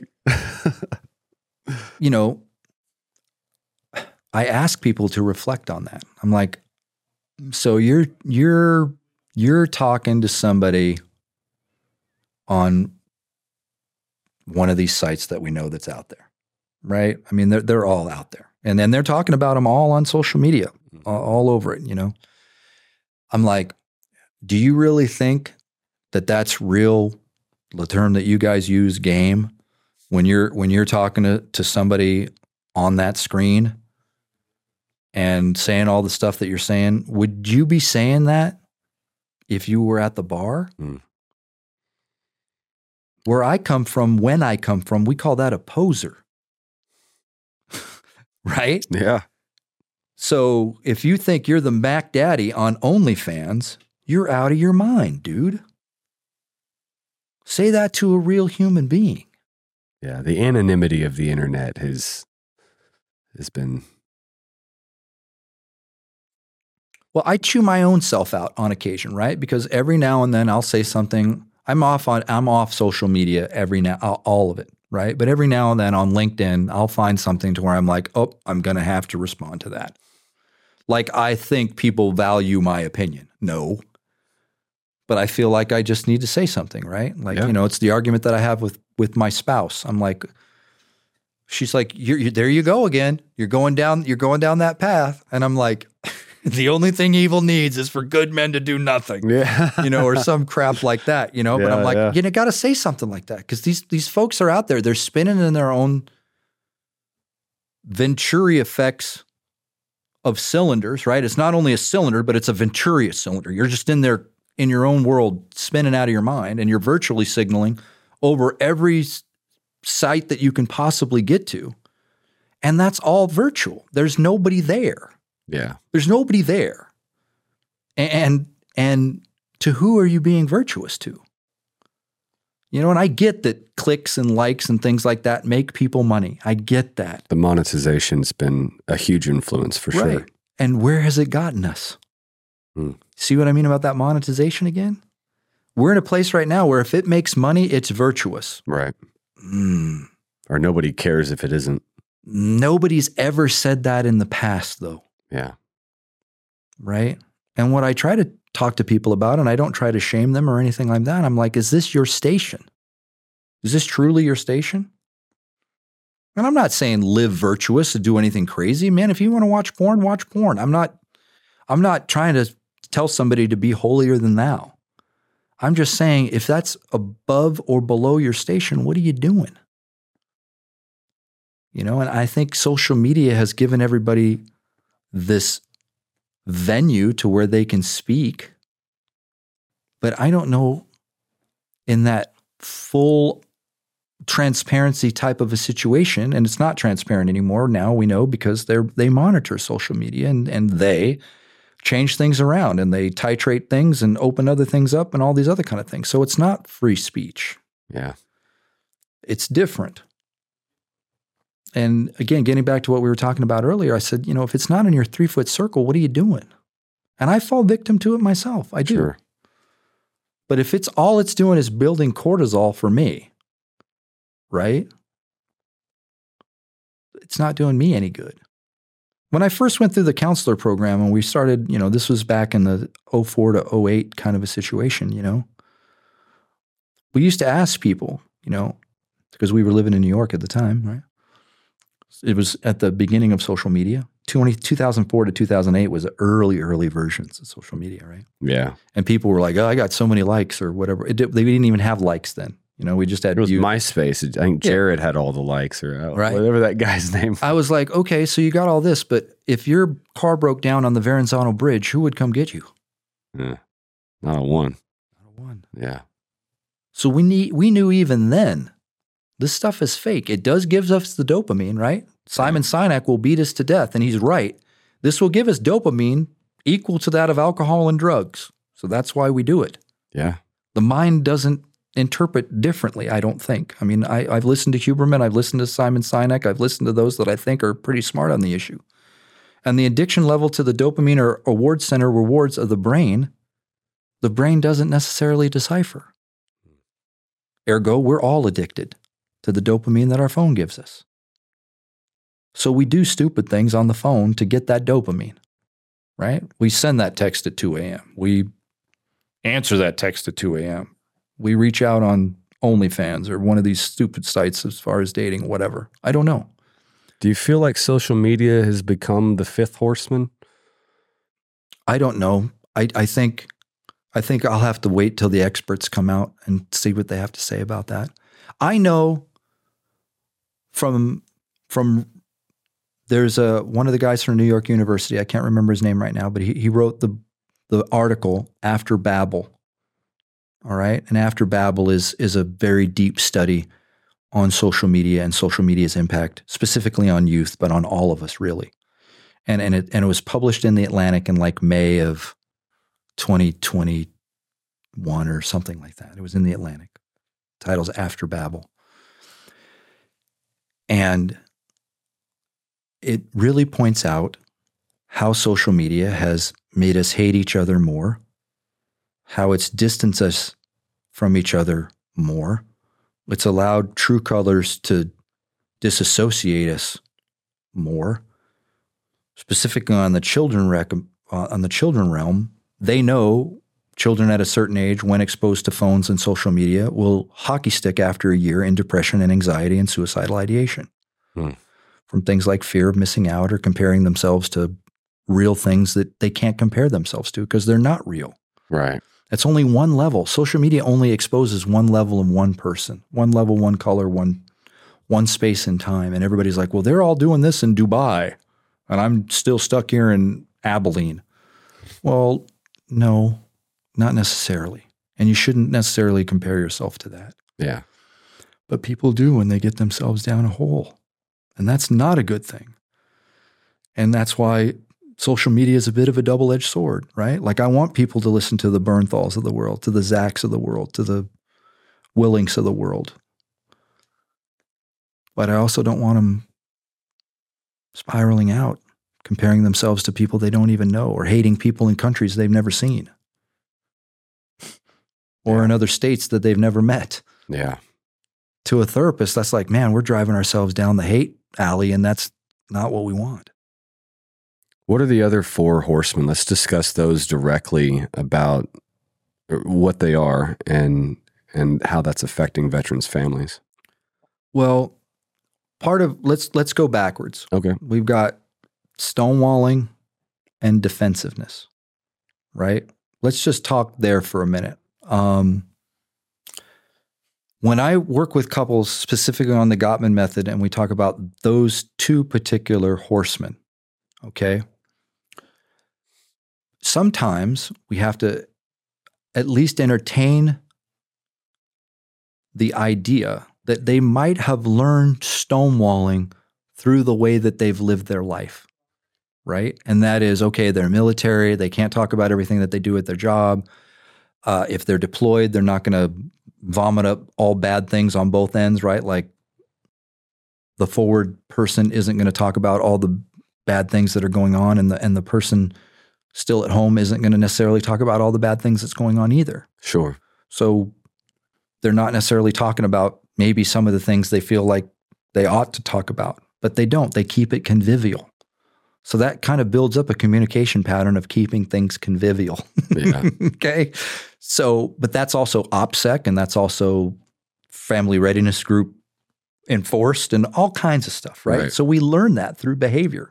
So we have to kind of break through what stonewalling might mean to a couple, because shutting down is an option that we teach ourselves, right? Like I can't go there because of OPSEC. I can't go there because it's going to distract you.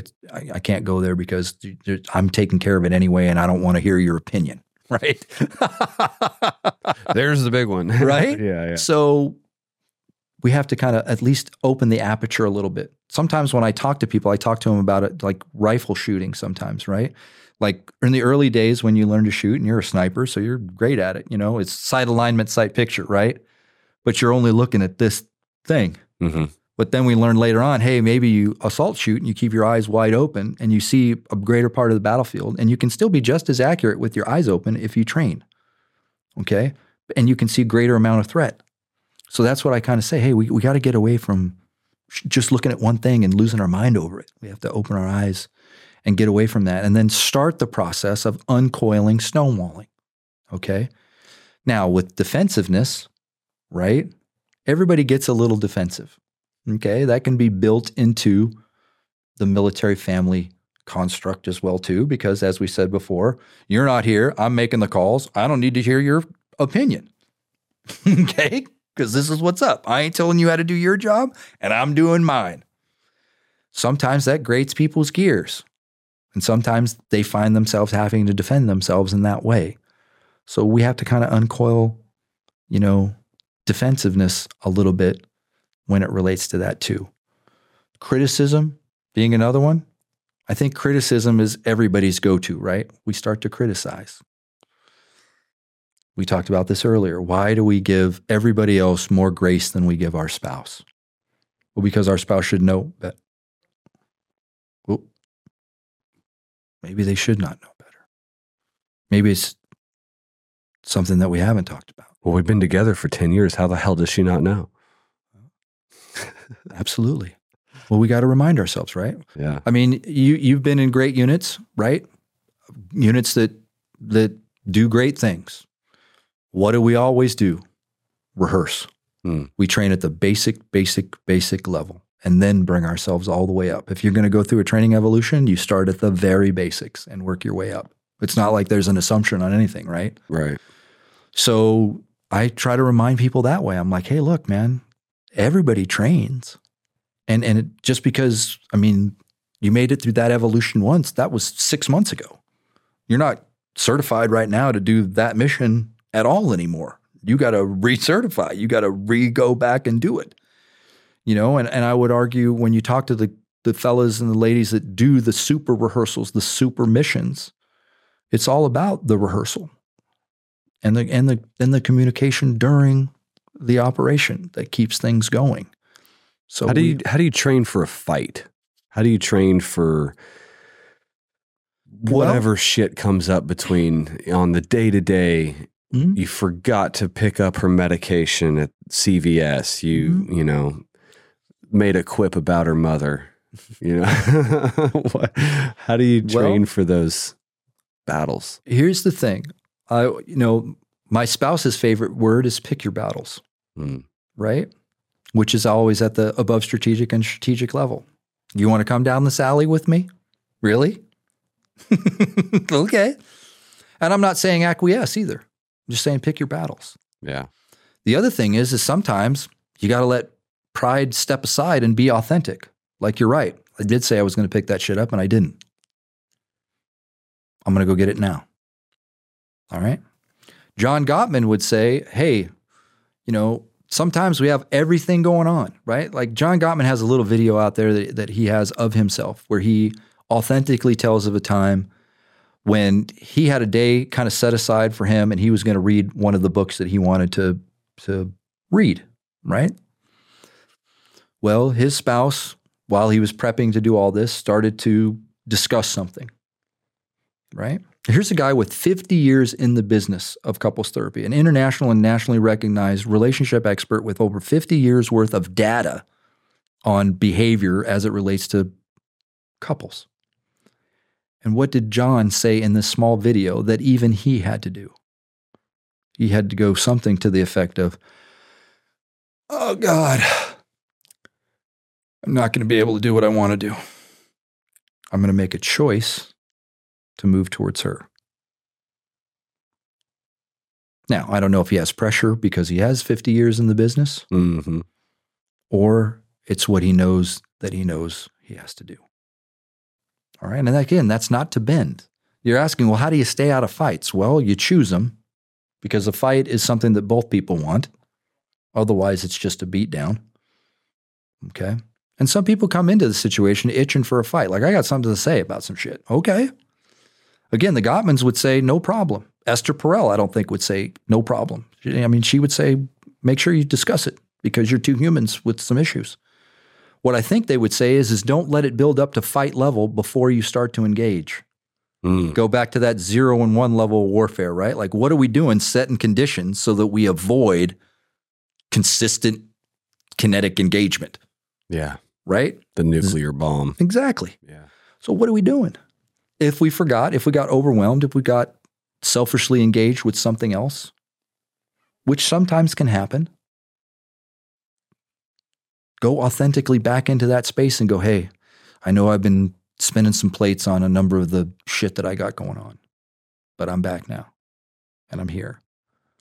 And that's what I mean about listening and presence. I mean, I think even in today's day and age, even with the young ones, there's a point in time where each of us want everybody to set everything else down and just be with us for that minute or that moment.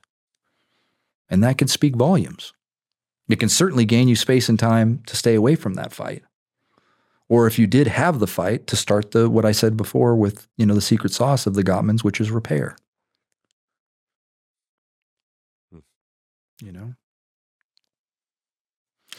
The thing that couples come into a lot of times with Zach is the division of labor.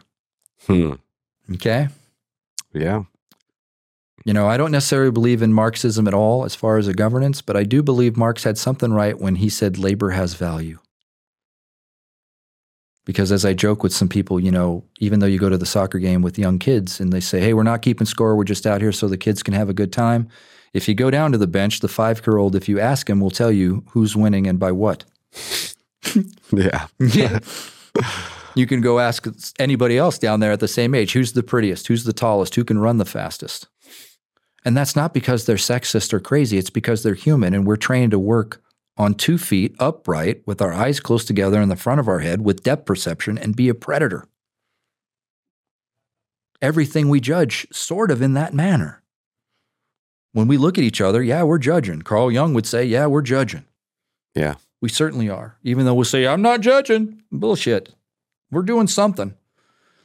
All right. And when couples couple up, regardless of what the couple looks like, and you know this because you were Joe, if somebody has the impression that their rucksack is heavier than their buddies, they got issue with that. And it can be, oh, he's the machine gunner, right? Or he's earned his rank, he's earned his rate to carry the gun. Yeah. So he carries a heavier rucksack, but he's the gunner, for Christ's sake. He gets to do gun stuff, Same thing with the sniper rifle. You got to carry your primary plus the sniper rifle plus the pistol. Well, they've earned that and they're into that. So we'll give them that. But if it's just, if I'm doing a 20-mile road march and I got a 50-pound rucksack and you got a 35-pound rucksack, what do you not have in your ruck, bro? Just a beach ball. Yeah, exactly. I got my sleeping bag, Hoss. Yeah. Check it out. Didn't even use the stuff sack. Yeah. So people get concerned about that, and couples do, because everybody feels like this relative strain of what they're doing or what they feel like they're doing. So do you advise to not keep score? I do. Like a bastard, I do. I go, please try not to keep score. Please try to not make the relationship transactional in a sense where it's tit for tat. Yeah. Right? Now, I try to blend it into, of course it's transactional, right? Like nobody goes into any relationship not having expectations. Right. If I go into Black Rifle Coffee or Starbucks, I have an expectation that I'm going to buy a coffee, they're going to make it, and I'm going to pay for it. Relationships are conditional. They are conditional, all right? Jordan Peterson would say that as well, too. Yeah. All right? So we have some conditions that are better when they're met, all right? So you got to talk about that, right? Now, if that's to say, hey, I got the water this time, but you got the ammo, and I know it's a little different, but we can't go without either. So you're getting over a little bit, but I know we're going to swap, right? Then it can be a longevity kind of a thing. Yeah. Right? Like that's even kind of biblical, right? Like sometimes they carry you and sometimes you carry them. Right? It's like the footprint in the sand little thing that you can buy at Hobby Lobby or whatever. All right? So you got to kind of think of that in the long game as well too. Most times people get caught up in when it goes on for too long or it got too heavy and then somebody dropped something and then they want to find accountability. And that becomes problematic because a counselor isn't in the position to be accountable. Like we're not judge, juries, executioners, anything like that. What we try to do is provide space and time for the couple to kind of expand on that and examine it and go, okay, well, yeah, sure. But you do have to kind of keep track of it. I just try and say, don't try and make it transactional. Like when I come in and I buy a Slurpee, don't make that as how it is with the relationship. I did this, so now you need to do that. Yeah. Nobody's due anything. A joke that I tell about that is sometimes, if I was ever going to write a book, it would probably be something like dishes off the port bow, right? Because, when the Titanic went down, they yelled something like iceberg off the port bow. I don't even know if it was the port or starboard. I don't know, right? But everybody knows. I think it was right ahead. Exactly. We know that icebergs metaphorically are used as, it's just the tip. The rest of it is like, there's a whole continent of ice underneath what you see is the iceberg or whatever they say about icebergs, right? Well, I say that about dishes, right? Because most people, when they start talking about the division of labor, somehow dishes get brought in. HEB, right? Merging and dishes. All right. Seems kind of tactical, but they always get brought in. And then I always say some stuff like, okay, well, let's examine this, right? Everybody eats, right? Yeah. Everybody eats on a clean plate, right? Okay. Have you ever eaten on a dirty dish? No. The hard question is what makes you feel like you're owed somebody cleaning your dishes? That's the hard question. And then we do kind of elevate it a little bit. And then we do kind of say, okay, well, I bring in all the money. I do this, I do that. I expect this, I do that. Really? Well, let's talk about that for a minute. What's going on the other end? And we open that up a little bit. And most of the time, we back them away from a transactional thing. I use the television, the movie The Breakup, right, with Vince Vaughn, right? Jennifer Aniston goes, I want you to want to do the dishes. Vince Vaughn replies, dude, why would I want to do the dishes? Right? Yeah. It's not one of those things that you want to or not. It's a must. Yeah. Nobody eats on dirty dishes. Who's owed what? And are we really owed anything? So that's kind of where we kind of go with that, Now, the horror story about the breakup is Vince Vaughn and Jennifer Aniston did, in fact, end up breaking up. Yeah. Because they just couldn't get back on track. Those are choices. She wouldn't do the dishes. Well, I don't know about that. Maybe he didn't either. But you understand what I'm saying. I got you, yeah. Okay. So, what else? Hit me, Chief. I got the moves. We got about 5 minutes. I wanted to ask for some book recommendations. Okay, good question. I got 2 for you. What you got? Okay. Viktor Frankl. Okay. Right off the bat, that's the first one. Is that the title or the author? No, that's the author. What's Viktor the book? Frankl. The name of the book is Man's Search for Meaning. Exactly. Man's Search for Meaning. Okay. Thank you for that help. It's Man's Search for Meaning. And the second one, I'm a little bit biased, right? Because I'm older now. I'm 54. But the book that I'm finding that's helping me quite a bit is the book called From Strength to Strength. And that's by Brooks. Brooks, Brooks. And that's finding out how you kind of fit in when you're over 50. Oh, Because you're not the way that I frame it is I'm no longer a warrior anymore. I'm more of a village elder, right? So how do you find value added when you're just the village elder? you sharpen the swords. There's things you can do. Exactly. Yeah. You got to figure out, how you fit in when you're not the biggest, the strongest, and the fastest. Because, metaphorically speaking, that's for young people. Young people are supposed to be engaging in that kind of stuff. Right. Fluid intelligence, the ones that are out there making it happen on a day-to-day basis. And as an X, right, a Generation Xer that looks down at millennials and Zs and looks up at boomers and goes, all you people just kill me. All right. I try to figure out, and this from strength to strength is helping me, is, well, how do you find what you have and have that be value added to the people around you? Yeah. Right? Like every time I go into you talk about being a soldier and then becoming a clinician or a licensed professional counselor. There's two things I say before I go into my office every morning when I'm fussing with my keys. One of them is I say, follow your own advice, asshole. Okay? The next one, I quote Braveheart, right? When they're in there with the king. Who is this man who speaks to me as if I need his advice? Right? And he chucks his son's boyfriend out the window. Yeah. Right? Because they're like talking about war and shit like that. Yeah. Right? So the king's like, who is this man who speaks to me as if I need his advice? And he chucks him out the window. Yeah. I expect every client to look at me and go, dude, I don't need your goddamn advice. Yeah.